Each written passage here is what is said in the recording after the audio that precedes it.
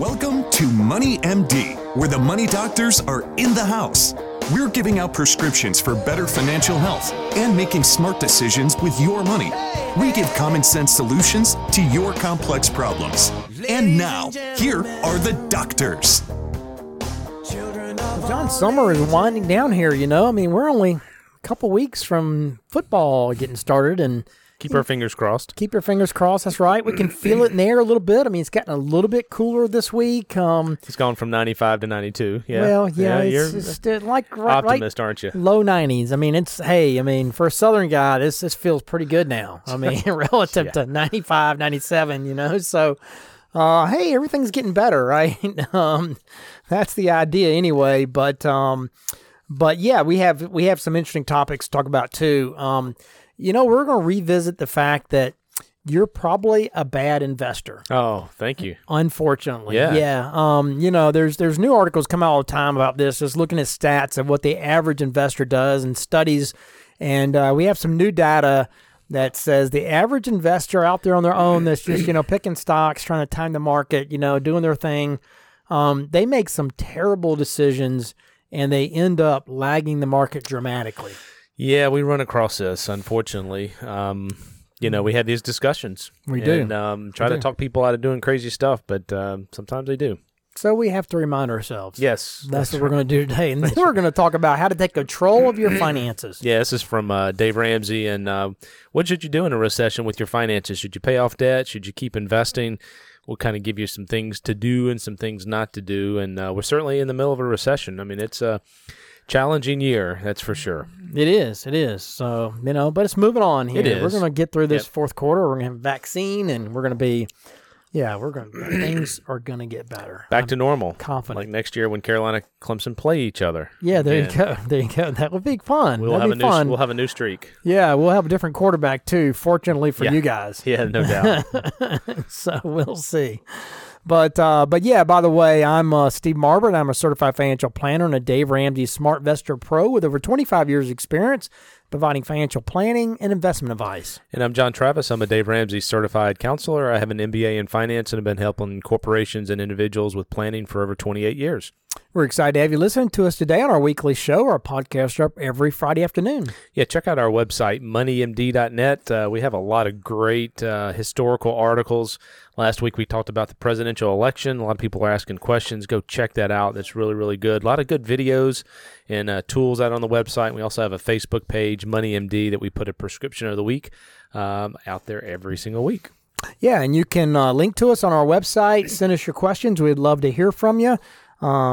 So yeah, send those to us. We're going to start off here with the financial fact of the week. Yeah, that has to do with investing. We're getting a lot of questions on, wow, growth stocks have done really well in the market. And, you know, they're really kind of by themselves. I mean, if you look at other parts of the market, small, value, international, you know, they're kind of being left behind a little bit. Yeah, for us older timers, you know, like myself, you know, it feels a lot like 1999 all over again, you know, 2000, I mean, where technology, growth stocks, I mean, you know, it's interesting how when people were sitting home for 6 months, you know, watching Netflix, going on Amazon, searching Google, you know, there's like 5-6 stocks that have just skyrocketed, and there are those stocks actually that make up a lot of the large growth stocks. That's right. And so as a result, the NASDAQ 100 is at a very expensive price now. The average PE ratio for the NASDAQ 100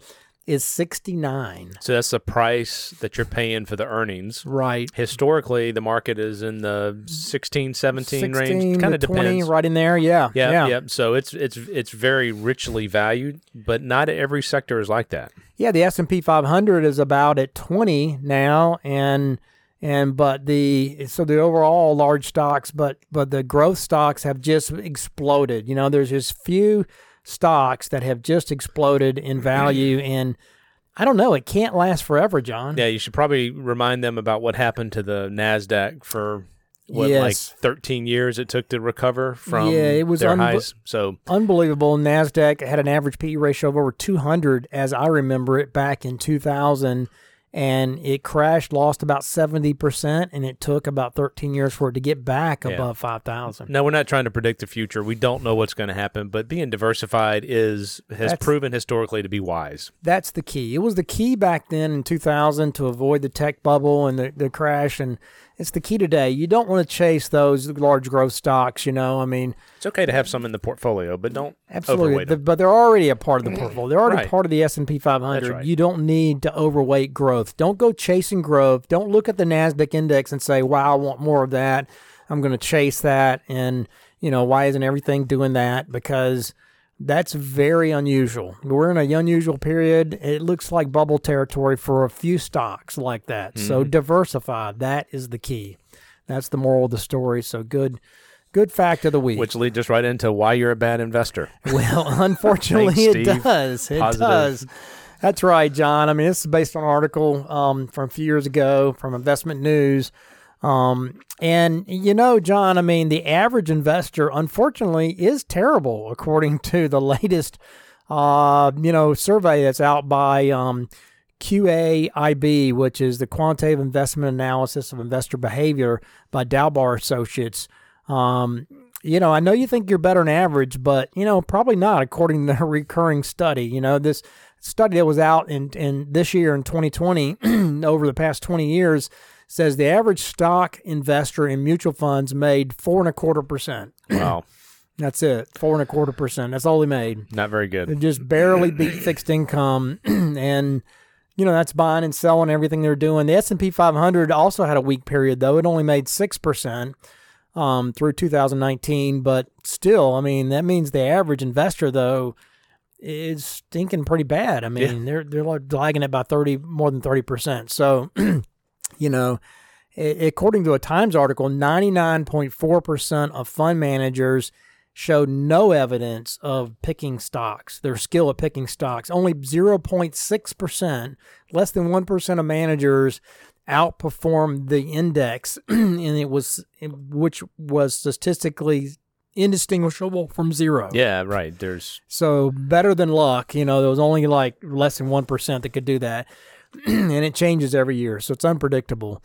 I mean, of course, the last 20 years have been kind of weak for stocks compared to the long-term history, and that's one more reason why you can't afford to fall short when the market does deliver good results.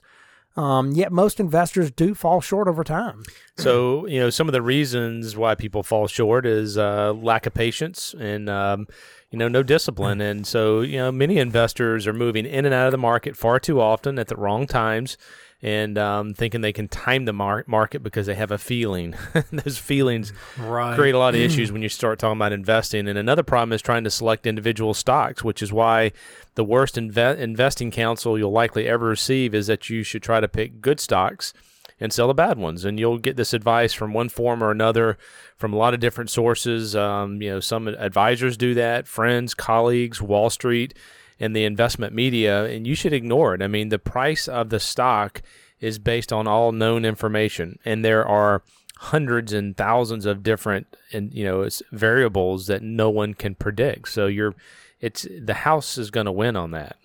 Yeah, that's exactly right. You cannot, outguess the market. And, since the dawn of time, though, I mean, there are a few great stock pickers and market timers that have been kind of revered. And, even most novices, can, proudly recite picks that they've had, that have produced, the monumental returns. Maybe they bought Amazon or Tesla, and they'll talk about that. And, and they forget that they didn't sell it before it dropped again or something like that. So, people have selective memories and they tend to build it up in their mind that they're better than they are, and they're not really honest with themselves. Unfortunately, what is smart or lucky on occasion often proves to be kind of dumb over time. And in the end, most stock pickers do worse than they would have done had they never tried to pick stocks at all. Despite snagging an occasional, 10-bagger, even professional money fund, mutual fund managers that pick stocks, they have a depressingly poor odds of beating the market, once their losers and their costs are all taken into account. And so here's one of the primary reasons, though. I mean, when you consider the facts from a recent study of individual stock returns, that you find out that the odds are greatly against you if you're picking stocks. And here's the facts. 64% of stocks underperform the index over 25 years. 39% of stocks lost money. And 19% lost 75% of their value over 25 years. So, I mean, those are pretty amazing facts. Only 25% of stocks were responsible for all the positive gains in the market over this 25-year study. Wow. That ended back in 2007 of the market. So, I mean, it's pretty remarkable that if you're picking stocks, unless you get your share of those 25%, you're going to vastly underperform the market. You need with 10 or 20 stocks, your odds of getting your share of those amazing stocks that have shot up and doubled and tripled, in one particular year are unlikely, So, it's those kind of statistics that make every stock picking a very dangerous game, since the odds are vastly against you. So if you're pursuing a stock picking strategy, you're almost certain to lag the market over time. The odds are just against you. Yeah, no doubt. The problem for investors is, they make it fun and sexy, and they have all these charts and everything, and it's basically entertainment in a lot of cases. And if you ever, to wean yourself of this habit, the first step is to understand why it's so rarely successful to pick individual stocks. And the short answer is, the overall market provides most investment returns, not particular stock picks. So most stock pickers get credit for gains that came merely from being invested in stocks generally. And second, the competition among stock pickers is so intense that it's extraordinarily difficult for any one competitor to get a consistent edge. I mean, you're going against computers now in a lot of cases. They have this automated trading and thinking you're going to beat all these professional investors, it just doesn't. That's not the way it works. Yeah, no, it doesn't. They have a lot more information than you do, and they're trading really, really fast, and so it's a whole different ball game. And so third, though, is, although plenty of the stocks that beat the market before cost, all else being equal, you'd have about even odds of doing that, right? But it's much harder to do so after cost. Even if you're picking stocks well enough to boost your pre-cost return by a couple of points, the expenses, that you rack up along the way, with, research, trading, taxes, the spreads when you're buying, selling stocks, even on the commission-free side, where you're not paying any commissions anymore, the spreads and the taxes will eat you up over time, and it's almost always going to consume any excess gains that you have. So, you just got to recognize that it doesn't work very often. And most stock pickers, they believe that they're among the tiny minority of investors who can beat the market after all the cost. And, for inspiration and encouragement, they point to legends such as Warren Buffett and Benjamin Graham, and, today's, hedge fund managers and people that are out there. But, what such investors, they often don't realize is that even Buffett has said that this strategy, the best strategy for most investors, is to buy a low-cost index fund, and that, the great Benjamin Graham, he eventually changed his mind about the wisdom of traditional stock picking, if you remember that, he's considered one of the greatest stock pickers of all time, the man who back in the 30s and 40s wrote 2 classic books on intelligent investing, and his security analysis techniques are still taught in most investment classes today. Yeah, and back in 1976, before he passed away, Graham told the Journal of Finance the following. He's like, "I'm no longer an advocate of elaborate techniques for security analysis in order to find superior value." And, that was, he said that was a rewarding activity many years ago, 40 years ago. So that would have been, in the 30s and 40s. So he published his books called Security Analysis, but the situation has changed, he said. This is back in the 70s. I doubt whether such extensive efforts will generate sufficiently superior selections to justify their costs. So, yeah, it can be very expensive to do individual stocks, and then trying to get that 25%. That's challenging. Yeah, that's right. So he concluded that, by the 70s, that it was no longer worthwhile, that there was enough information out there that markets were pretty efficient, and they were pricing things in quicker than you could get an edge on the market. So, and then when you look at, the 8 decades since Graham wrote Security Analysis, the stock market has gone from being kind of a playground for amateurs to a battlefield dominated by full-time professionals, and one of the results is that pricing errors that once might have gone unnoticed for months, back in his day, are now discovered and exploited instantaneously. There's arbitrage programs out there that are finding those errors, and they're trading in milliseconds to trade that away and make money off of it. And and then there's also the amount of information that's available, even about the most obscure stocks today. They dwarf what was available back in the old days, a half century ago. And that makes it a lot harder to dig up any information that investors don't already know. And, that's not illegal to trade on, right? So short of insider information, you just can't get an edge on the market or anybody else out there. And the momentum, the moment the information is released, it's dissected, it's discussed, debated by thousands of analysts until even, reasonable conclusions that can be drawn from it all the reasonable conclusions have been priced into the market. Today's technology, also allows even part-time investors to screen tens of thousands of stocks in dozens of markets in the time that it would have taken, somebody back during the old days of Benjamin Graham, would have taken them, days to compute that kind of stuff for a single company. So, the information out there today just makes markets very efficient and fast. Instantaneous. Yeah, another reason here that the stock picking doesn't work back like it did back in Graham's day was, there used to be inside information, which was quite valuable, but obviously it's illegal to do that. So that's not certainly not an advantage anymore. And the final reason that stock picking is not the way it used to be is the establishment of a research center. It's called the Center for Research and Security Prices. It's allowed analysts to study markets and investing in ways that Graham could have only dreamed of. And in doing so, they've assembled a body of knowledge that makes the investment wisdom that he was using seem very primitive and unscientific. So again, when you're out there buying and selling stocks, you're competing against computers and millions of other people out in the marketplace. Right.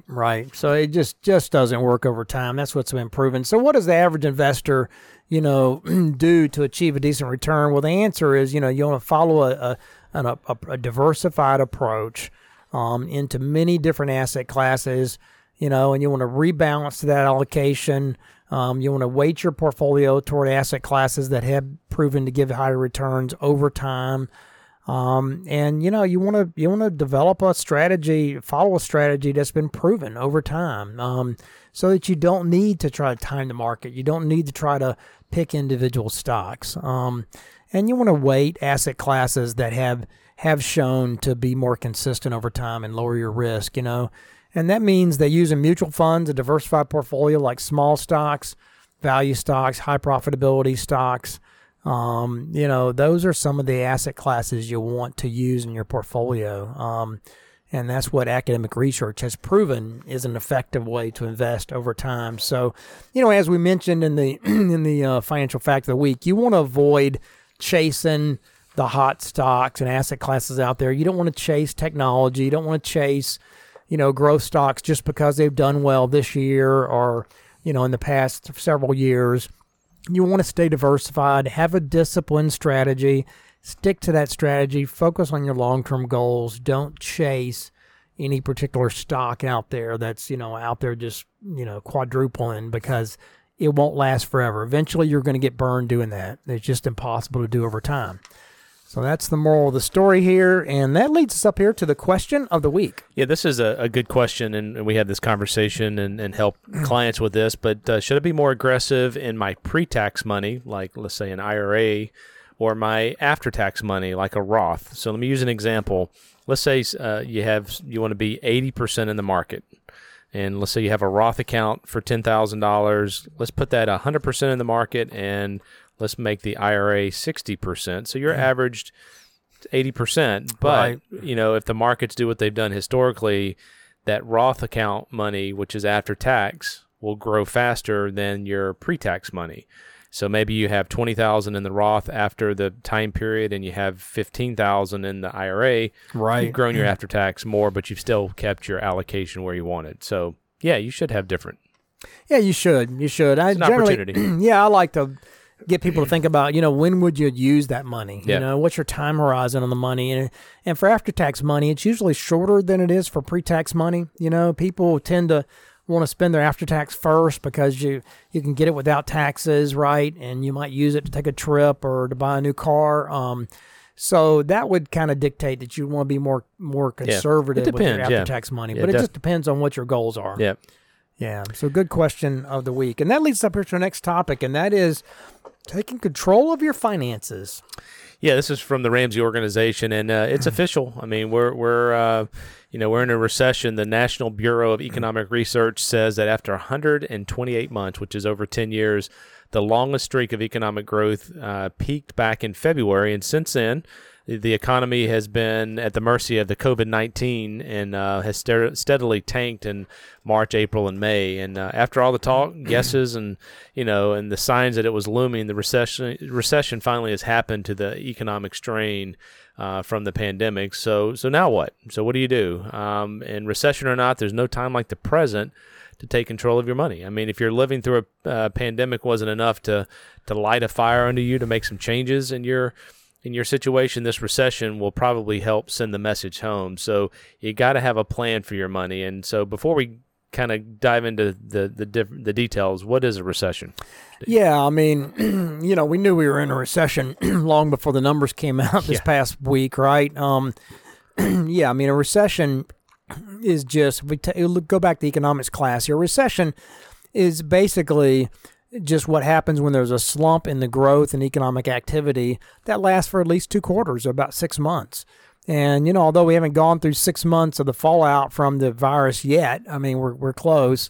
It's been painful enough. And they've already, called it on this one, basically, because we have had 2 quarters of negative GDP now, and that defines a recession. So clearly, we are in a recession. Yeah. I don't think there's any question about that. No doubt. And while being in the middle of a recession is never, really good news, there's still a lot of good work that you can do in your own personal finances, despite, what's happening in the economy or what Wall Street is doing. So at the end of the day, you're in control of what's happening in your house, and that's good news that you're in control of that. So when you've got your money in a good place, you don't have to live at the mercy of what the economy is doing. So the first question is should you continue to pay off debt during a recession? And, if you still have a job, absolutely. The only time you should take a break is when you have some serious stuff going on. Maybe you're expecting a child, or you've lost your job. You call that storm mode, and where you're heading is maybe uncharted waters. So you want to hold on to the cash in that situation. But a recession isn't necessarily a storm, so you still want to continue to pay off debt, and that's baby step 2 in the Ramsey world. So instead, use this for even more motivation of how you want to cut debt and get it out of your life. So think about the peace of mind that you would feel if you didn't have any debt in the middle of this recession. We know people that do, and it's a different feeling, right? Some people are mortgage free, and it's a different feeling. Yep. So how awesome would it be to be in that place where you could invest and you had the ability to make some huge returns when the economy swings back. So that's the thing about debt. It robs your future. It keeps you stuck in a rut paying for the past. So don't waste any more time. Get to paying off that debt. That's baby step number 2. Yeah, that's right. Next question is, should you keep saving during a recession? Short answer is yes. I mean, having a savings goal is never a bad idea during a recession. Obviously, if you don't have the money, the cash flow to do that, if you're, been furloughed or something's happened to your income, obviously you wouldn't be able to save. But if you can, by all means, you want to save during recession. It's a great time to save if you can.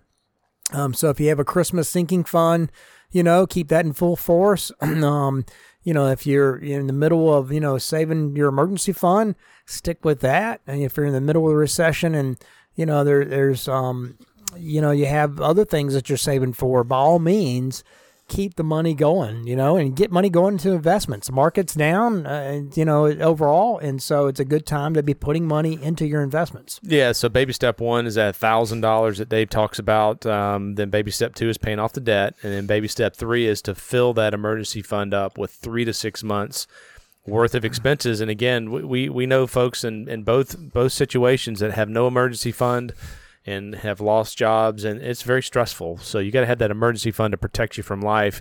And you just answered the next question, Steve. Should you continue investing during a recession? And the answer is yes. Okay, I'm sorry, I didn't mean to jump That's ahead okay, here. Man. I know you're excited about it. You might be tempted to pull your investments during a recession because markets usually drop, and they did drop. But don't do that. There's no denying it. Recession is difficult, downturn in the economy. We all feel like, it's never going to return. But if you keep investing during a recession, you're bound to reap some of the benefits when the economy does bounce back. In the markets, what they have done and what they do historically is they look ahead. That's why the markets have, 4 months in a row, the markets are up. Right. Even with not, super news with what's going on in the pandemic. So that's right. Yeah, you gotta, continue to invest. Yeah, that's right. History shows us that, this happens time and time again, and it happened after the Great Depression and after the recession in 2008, even 9/11. The economy will bounce back again. But, here's the thing. Any losses that you might see during a recession wouldn't even impact you unless you were taking money out of your accounts. So as long as you have time to let it ride out and let it recover, then you can keep the money going in, and you don't need to worry about the downturns. Use that as an opportunity to put more in, rebalance your accounts when they're down. And if you did get scared and stopped investing when things were shaky, then you never see the gains of those investments when they bounce back. So use this as an opportunity. Think of it as a positive thing to get more money in, to rebalance, and you're buying shares when they're low. You're buying more shares when the market's down. But by all means, keep investing. Yeah, so the moral of the story is stay calm, stay level-headed, stay on the investing roller coaster. It's what markets do. You got to have a plan. You got to have a process. Write it out over time. You really got to have that retirement plan is going to keep you focused. When we do retirement planning, we build in negative years. It's part of the process, and the playbook doesn't really change when the financials do what they're doing right now. The markets, the reasons are always different. But we look back historically, Steve, and we see these negative years. And as long as you have a plan and a process, you can turn off the news. You just don't need to look at it daily. Yeah, that's exactly right. And there's some positive news out there too. When you start looking at where we're at in the economy and the pandemic, there's certainly some signs that, things are going to improve quickly when they do, whenever we do get a vaccine. And every day I'm reading an article about a vaccine somewhere around the world. There's, and the neat thing is we've talked about this, the Operation Warp Speed, which is the government's program. They are investing billions of dollars with multiple companies and securing vaccines. And right. So hundreds They're of millions. already producing it, right? Yeah, even they before are. It's been totally approved. So I do. I personally feel like by the end of the year we'll have the vaccine of choice, and they'll be producing it. And there'll be some people that will already have taken it. Yep, and I think once that happens, people are going to start traveling again, and we're going to see the economy really take off in a lot of areas like that. So it's going to be pretty exciting when that happens. All right, well, good topic. And that leads us up here to our last thing, and that is the prescription of the week. A lot of people are doing home remodels. Yeah, I've noticed that. I've got some friends that are in the construction business, and what else are you going to do? People aren't traveling, right? Right. We've cleaned out our house, so we take our garbage to the dump, and it seems like everybody else is doing that. So, so when you do that, consider, actually subbing out the individual pieces of the project. It's a little bit more work. You can certainly hire a contractor to do that for you. Yeah. You may be able to save some of the money if you can do some of the work yourself. Tile work, I think you did that. I did all the flooring in my addition, and you save a ton of money by doing it yourself. Obviously you got to have some skills to do that and take the time to learn. But, you can save a bunch of money if you can do some of it yourself. I'm a big proponent of that. If you subcontract it out yourself, you might save 10 to 20% by doing that. Now you may pay more on subs, so you got to be kind of careful. You got to do your homework. But that allows you to do some of the work yourself too. So you can save a lot of money, if you got the time and you got a little bit of, skills you can put into it. And there's some great contractors out there. Some people are like, I don't want to mess with any of that. I want someone to handle everything. Yeah. And just recommend if you do that, just interview maybe 3 contractors and get some bids and ask for references and so forth and make sure you get a good fit for what you're looking for. Yeah, absolutely. All right, good prescription of the week. And that brings us to a close for this week's edition of Money MD. Tune in next week to hear more prescriptions for your financial health. Check us out on our website, moneymd.net. You can link to us there. Send us your questions. We'd love to hear from you. And you can call us at Richard Young Associates at 706-739-0725. Thanks for listening. Have a great rest of the week. Have a good one. This program contains general information only and should not be taken as specific investment, tax, or legal advice. This broadcast is not a solicitation for the purchase or sale of any security. SmartVestor Pro is not connected to investment returns. Further information is available by contacting Richard Young Associates, a registered investment advisor.